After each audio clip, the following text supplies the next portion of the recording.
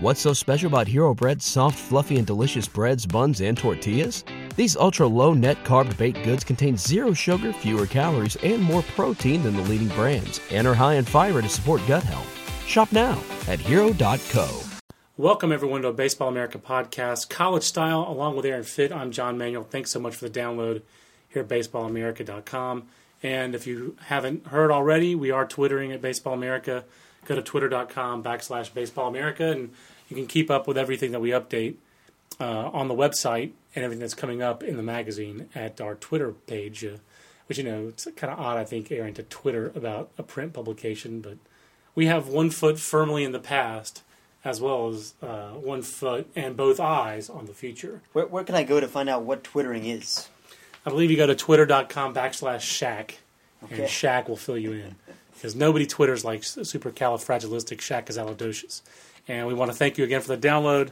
And we're going to jump right in with a little bit tighter podcast this week because I'm not only your host, I'm also your technical director. And that's always a little scary proposition, and we've already found that out today. So without further ado, Aaron, a new number one team. It's Cal State Fullerton, and the Titans really earning it. They've played a strong schedule. They have one stub of their toe, one Ty Lawson moment, where they stubbed their toe, losing an opening season series to TCU. And since then, Fullerton really has been unstoppable, and they're number one. And it's not just because Texas got swept. It's not because North Carolina lost series. And those things, obviously, none of these things happen in a vacuum. But Cal State Fullerton since that first weekend has really been as good, or not. I think they've been better than anybody else since that first weekend. Some weeks, John, we have a number one that I'm frankly not all that comfortable with. Yeah, then you're not excited about. Sure. They're number one because that's the way the rankings worked out that week. The teams in front of them lost, they won. Okay, here's your number one. This team, Fullerton, is a true number one. Yeah, they are. They were number 5 in the preseason. Right. I thought they're unquestionably one of the 5 best teams in the preseason. There was for me a separation right after them. They were in that top group for me. I think I remember talking about how I thought there was a top 4, yeah, and then a little separation, but that has proved inaccurate. Fullerton clearly in that same group, I think it was a starting pitching that I had reservations about with Fullerton, and that's kind of silly considering Dave Serrano's a really good pitching coach, but they've had no reservations, it seems like, with their young pitchers. Yeah, Tyler Pill has been outstanding right away. This was a guy who came in with a lot of expectations. His polish, was his biggest asset. And he's shown the ability to throw 3 pitches for strikes. And Noe Ramirez, the same thing. The left-hander they were really excited about in the fall, getting a lot out of him too. So even with Michael Morrison maybe being a little bit of a disappointment so far, not emerging as that power arm weekend rotation guy like we thought he might. Or Daniel Rankin hasn't quite kind of taken that next step. He's still been good. Solid. He's been very solid, good. But he has not been spectacular. Kind of thought he'd be the next great Fullerton ace, and he hasn't quite done that. Obviously, he's a sophomore. He's got plenty of time to do that. But I also love the note you have in Top 25 Tracker this weekend about the 3 guys who played for Rob Walton last summer and how physical and how effective they were this weekend offensively. And this Titans team is not a pitching defense scrappy West Coast. It is, but it's also a team that can really score with anybody in college baseball, it seems. Yeah. And thanks to Mike Greenlee for that excellent note in his notes package this week. But Slider of love coming through. But I'll tell you, it's the offense is the thing that really excites me about this team, even more than the pitching. Their pitching has been very good. Yeah. And it's got to be to be 16-3 against perhaps the nation's toughest schedule. But we loved their offense coming into the year. We thought it might be one of the best offenses in the country, even without having a ton of home run power. Right. They're just relentless, and they're going to wear out the gaps, and they're going to do all the things that the Titans do every year. And they have not had a break in their schedule, Sean, and they're the hottest team in the country, and they've got the most impressive resume. So I'm glad we've got them number one. Yeah, they're number one you can feel good about. Cal State Fullerton. Sounds like a commercial for something. But it's the Baseball America podcast, and Aaron, LSU checking in at number 2 this week. I think LSU at number 2 and North Carolina at number 5. We can kind of link together in a way here because LSU's been number 1 previously, and they've responded quite nicely, it would appear, to their Illinois. I don't know if you want to call it debacle, but losing 2 out of 3 at home to Illinois is that's borderline debacle for me. That's a debacle. That's a debacle. It's just fun to say. But now they've responded with back-to-back series wins in conference, and this one going on the road at South Carolina. South Carolina does not protect its house, and neither does North Carolina, which loses at home to Duke. You were in Columbia. You obviously have a lot on this on Three Strikes. Not sure if you want to talk a little bit about that, but LSU, offensively, it seems like, boy, if your pitcher does not have his A game, you better look out because they're going to put up some double-figure numbers on you. Their offense is clearly the most explosive in college baseball. That is accurate, I think. And Friday, after the game, they got shut down by Sam Dyson, and Paul Mainieri was kind of lamenting his offensive struggles, saying, I don't know what's going on here, and I've seen these guys hit for 2 years. Well, a lot of it, I think, had to do with the fact that they saw 4 great pitchers in 4 games in conference play. I mean, if you look at the 3 guys at Kentucky and then Dyson, as soon as there was a little break there, those 2 freshman left-handers for South Carolina who don't throw nearly as hard, the Tigers pounced on those guys the second time through the lineup. So I think they got those bats going. Their pitching was pretty solid this weekend. Renato was very good. Coleman was very good again. Austin Ross finally gave him a nice start there on Sunday. I think they've maybe found an answer in the bullpen with Matty Ott, which maybe could allow them to keep Coleman in the rotation. So that would be a big development for them, no doubt, because Coleman's a nice X factor for them. But boy, you'd love to be able to settle on one role for him going into conference play, or going deeper into conference play. And meanwhile, South Carolina, again, we talked about, they lost a series at Mississippi State last weekend. They lost a series at home this weekend to LSU. No matter who you play, at some point in conference, you got to start stringing some winning series together to be a regional team, no matter how strong your league is. It's going to be hard for South Carolina or any team in the SEC to get into regionals at 13-7 in the league or something like that. And South Carolina, to avoid that bubble, to get on the right side of the bubble, they're going to have to start winning series in conference here. And do you think they can do it?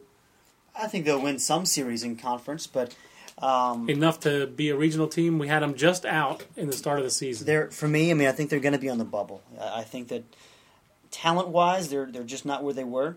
I think they've got a true ace on the mound in Sam Dyson, which they haven't had before, but the rest of the staff is pretty shaky. And offensively, they look pretty good. They actually have more home runs right now than they had at this point last year. Which is just stunning, considering what they lost. And I think they've got some guys who can execute. I think that they're able to beat you in more different ways because they're going to play some small ball. I saw them execute a number of bunts and things like that this weekend. Ray Tanner's really an outstanding offensive coach. Not like he can't coach pitching either, but he's an outstanding offensive manager. And you expect this team to score. I'm just stunned they have more home runs than they had last year. But the problem is that everyone else in the SEC is pretty good too. And I think that I think South Carolina and Vanderbilt might be scrapping for that last regional spot out of the SEC. And we haven't even talked about Georgia on the podcast. 19-2 this year, sweeping Mississippi State this weekend, which is kind of what you have to do. Georgia's got that great mix of freshman talent and some senior and junior experience. A lot of guys who went to Omaha last year who are back. So it's like Rich Poythress is having a fantastic season for them. They're just a really they're a team without a significant weakness, it would appear, at Georgia. I guess elsewhere in the SEC, really in our rankings, who's the next SEC team in our rankings? Arkansas, Ole Miss and Arkansas. And Arkansas, we didn't mention this previously, but Arkansas 6-0 in the conference. And to me, Arkansas really, Aaron, has done a couple things very well. They've mined junior college ranks very well. And they also have gotten some impact freshmen and sophomores the last couple of years. And this is a team with a really good mix as well, similar to Georgia, of good young talent or new to the SEC talent. And then they've got some older players as well. The Cisternas behind the plate. Ben Chepicow. Chepicow's a fifth-year senior. Levitt at the top of the lineup. They've got some veterans. And sometimes they're just stacking up a 22, 23-year-old against a 19-year-old and winning that man against boy matchup. That's a good way to put it. I think that their team is just a really solid all-around club. They're not going to blow you away with their pitching. I think they've got a lot of power offensively. The starting pitching seems like that's the big question mark. That is the question mark going forward. I think it might be good enough. I don't think it's going to. Is that an Omaha staff? I don't know that it is, but they're off to a great start, and we liked them going into the year, and I continue to like them after sweeping 2 SEC series. Let's touch really quickly on the Atlantic Coast Conference. I mentioned North Carolina. They lose this home series to Duke. I think we should touch on Duke a little bit here, where you've got Nate Fryman with 6 home runs. You've got a team that, again, a program that hasn't gotten an at-large bid since I think 1962, or an tournament bid, any NCAA tournament bid. We picked them to get in this year. It went out on that limb and had Duke in your field of 64, and so far they're 5-4 in the league with a home series win against Virginia Tech, home series competitive 1-2 showing at Miami, and a road series win at North Carolina. I think I screwed that up on Miami. They went on the road and went 1-2, but I mean Duke right now is positioning itself to be a regional team, Aaron. They've gotten 2 very tough series out of the way in the ACC. They're 3-3 against North Carolina and Miami. Both on the road. Yeah, both on the road. Not many teams can do that. How does Duke, I guess, take what it's built on now and finish out and get to regionals? What do you think, Mike? What's got them in this position? Well, the key thing is last year that we've talked about in the past. They've been able to steal games on Saturdays against some of these elite teams, but they have not been able to win any series. This is really the first time they've won a series against an elite team. And their first series winning against North Carolina since 2001, I believe. And that was the 1 year, I believe, under Mike Fox that North Carolina didn't go to regionals, 2001. That's the only year. I think that was their down year. Duke in the past has had a nice weekend guy, like Tony Bajaki, I think was the guy a couple of years ago. That's right. Who was a junior and senior and was very competitive for them in league play and gave them a shot pretty much every weekend to steal a win. But boy, right now, they seem like they have a little pitching depth. They seem like defensively, it sounds like that's a real strength for them. They got some veterans back who have a lot of conference experience, guys who got beat up on as freshmen and sophomores. And it seems like they have a little bit more competitive on the mound. Yeah, Andrew Wolcott has been outstanding for them on this guy was 4-0. He's got a less than 1.5 ERA. I mean, he's beaten some good teams. He's really good, John, and they've got guys behind him. I mean, we've talked about Alex Hassan as one of the best two-way guys in the ACC. Guy's hitting 460 right now, and he's their closer. This is a veteran team. I think that they've got a real chance to make a regional run, but I think, like I've heard you say before, their non-conference schedule is so weak that there's no margin for error in the ACC. They've got to capitalize when they get opportunities like they had last week against Miami. Right. On the road at Miami, really had a chance to sweep that series. They had the lead late in all 3 of those games. They only won 1 of them. Yeah, you got to come through. You got to come through in those opportunities. And speaking of Miami, very briefly, Miami goes on the road, deals Virginia its first 2 losses of the year. Yeah, Hurricanes looking very for real. There's no doubt about that. They're just finding ways to win, and it's I talked to a scout about them last week who said it's that Miami mystique. Yeah, this is not as talented a Miami team as they've had, and he doesn't even think that they're necessarily an Omaha team or he worries about them long term. But he said when they get on the field, they think they're going to win, and they do because of that. It's just. Nobody's going to beat us, and they're just so well coached. They're Miami. They are what they are every year. And then I think you have to say Florida State. Maybe Florida State's in a little bit of that same, discussion. Just 11-8, but a huge series win for Florida State this weekend. To win 2 out of 3 from Clemson. And in the 9th inning on Sunday, it looked like they were about to lose that series at home. And what a huge swing that makes to come back with 4 runs in the 9th. Highlighted by that big 3-run walk-off by Mike McGee. Yeah, how would Florida State have looked if they lost their first 3 conference series? What position would they be in? Exactly. You don't get regional bids on reputation. You got to have some bona fides, and that's a huge series win I think for them. And Clemson seems like it's a very talented team that can't quite get over that hump. That's it. It's the Baseball America College podcast. He's Aaron. I'm John. Aaron, we're going to finish the ACC point? No, this is just kind of that. That reminds me of Texas A&M. Yeah, we were talking earlier podcast that got deleted. We were talking a little bit about the Big 12 and how crazy deep the Big 12 has been. Texas from number 1 falls. Texas A&M, our preseason number 1 falls. There's a lot of teams in the basically in the Big 12, Aaron. It really looks like it's a pitching heavy conference as expected. And A&M and Texas are 2 teams that are struggling really to find some consistency offensively. Yeah, and especially Texas. I think they're averaging about 4.5 runs a game here. That's not going to get it done. I mean, this team... Not with metal bats. This team offensively has been a huge disappointment, and they need Kevin Keyes to step up. For me, he's the key. Yeah. And the middle of the lineup, He's got to be that thumper, give him that physical presence, and I think things will fall into place around him. Oklahoma is the only really good offensive team in this league. It's amazing. I think Baylor is solid offensively.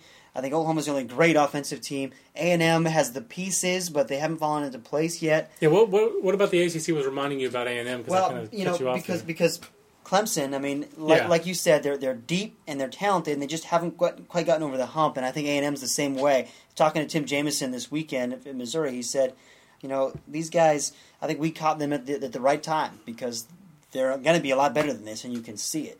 What I respect about A&M is they didn't let themselves get swept again. Right. That's right. They've lost 5 straight games in the week, and they did not let the bastards get them down, as Bono once said. They rallied to finish the week with a victory on the road at a conference team that also is kind of scrapping to get its way back in.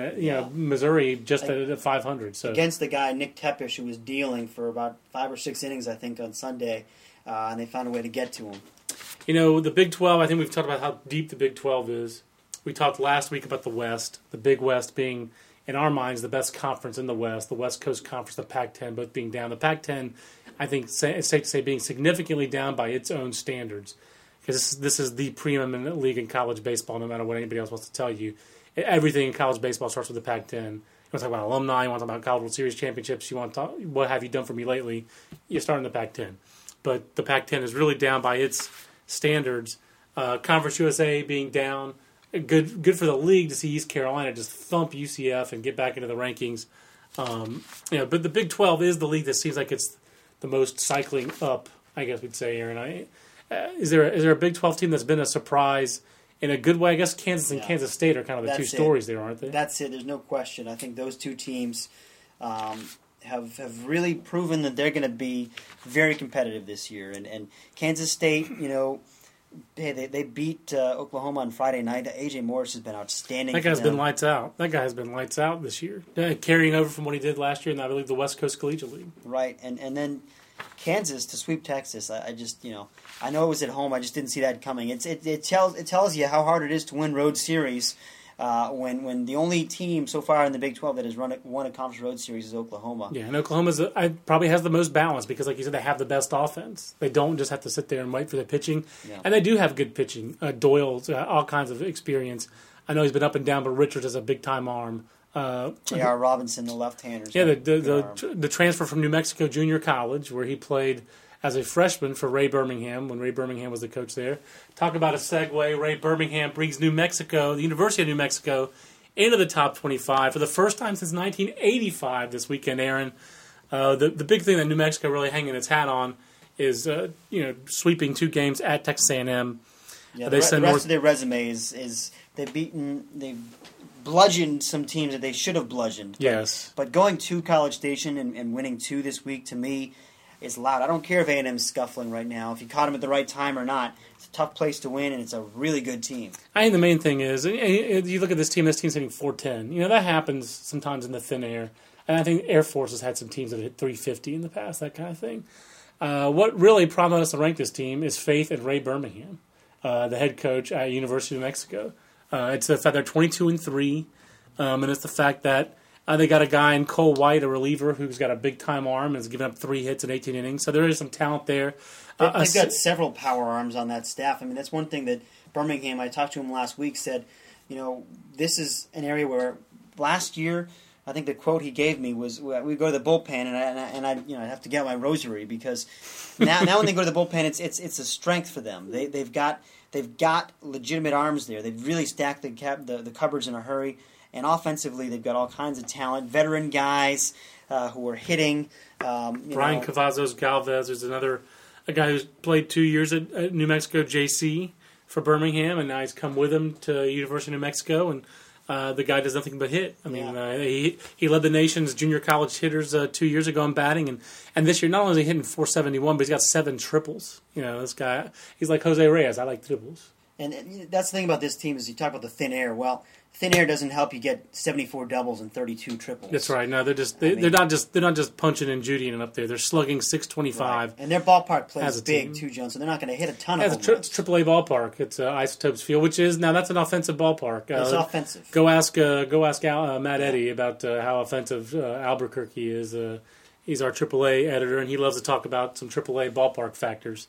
But this team they're gonna score runs. But if they have power arms, and they have a nice senior left-hander in Bobby Moore, the older brother of, oh goodness, I'm not remembering his first name. Moore. Matthew, thank you, Matthew Moore, left-hander who's number 6 in our Tampa Bay Rays top 10 prospects. Moriarty High represent out in New Mexico. Some of my favorite draft calls have been out there in New Mexico the last couple of years. Gotta love the Four Corners area. But New Mexico, I think a very legitimate team to bring in, but our first time in our rankings in 24 years, which is pretty impressive. Nice to have some new blood in the top 25. Aaron, we're going to wrap up the podcast for this week, but now you were in Columbia last weekend, so you'll have that in 3 Strikes. What else can people look for in 3 Strikes on the blog at baseballamerica.com? We'll have a Golden Spike spotlight on Kyle Gibson, who might be the hottest pitcher in the country right now outside Mr. Strasburg. 16 strikeouts for Gibson. And also we'll have a look at some of the upsets around the country. Yeah, there were some upsets this weekend, no doubt about it. But and it's hard to notice for some people this time of year. So we appreciate you with the download, and send those questions into us at podcast@baseballamerica.com. And we'll have another college podcast next week, and we'll also JJ Cooper and I will be back later this week as our WBC fever recedes here at Baseball America. So for Aaron Finn, I'm John Manuel. Thanks for the download. We'll talk to you next week. So long, everybody. What's so special about Hero Bread's soft, fluffy, and delicious breads, buns, and tortillas? These ultra-low net-carb baked goods contain 0 sugar, fewer calories, and more protein than the leading brands, and are high in fiber to support gut health. Shop now at Hero.co.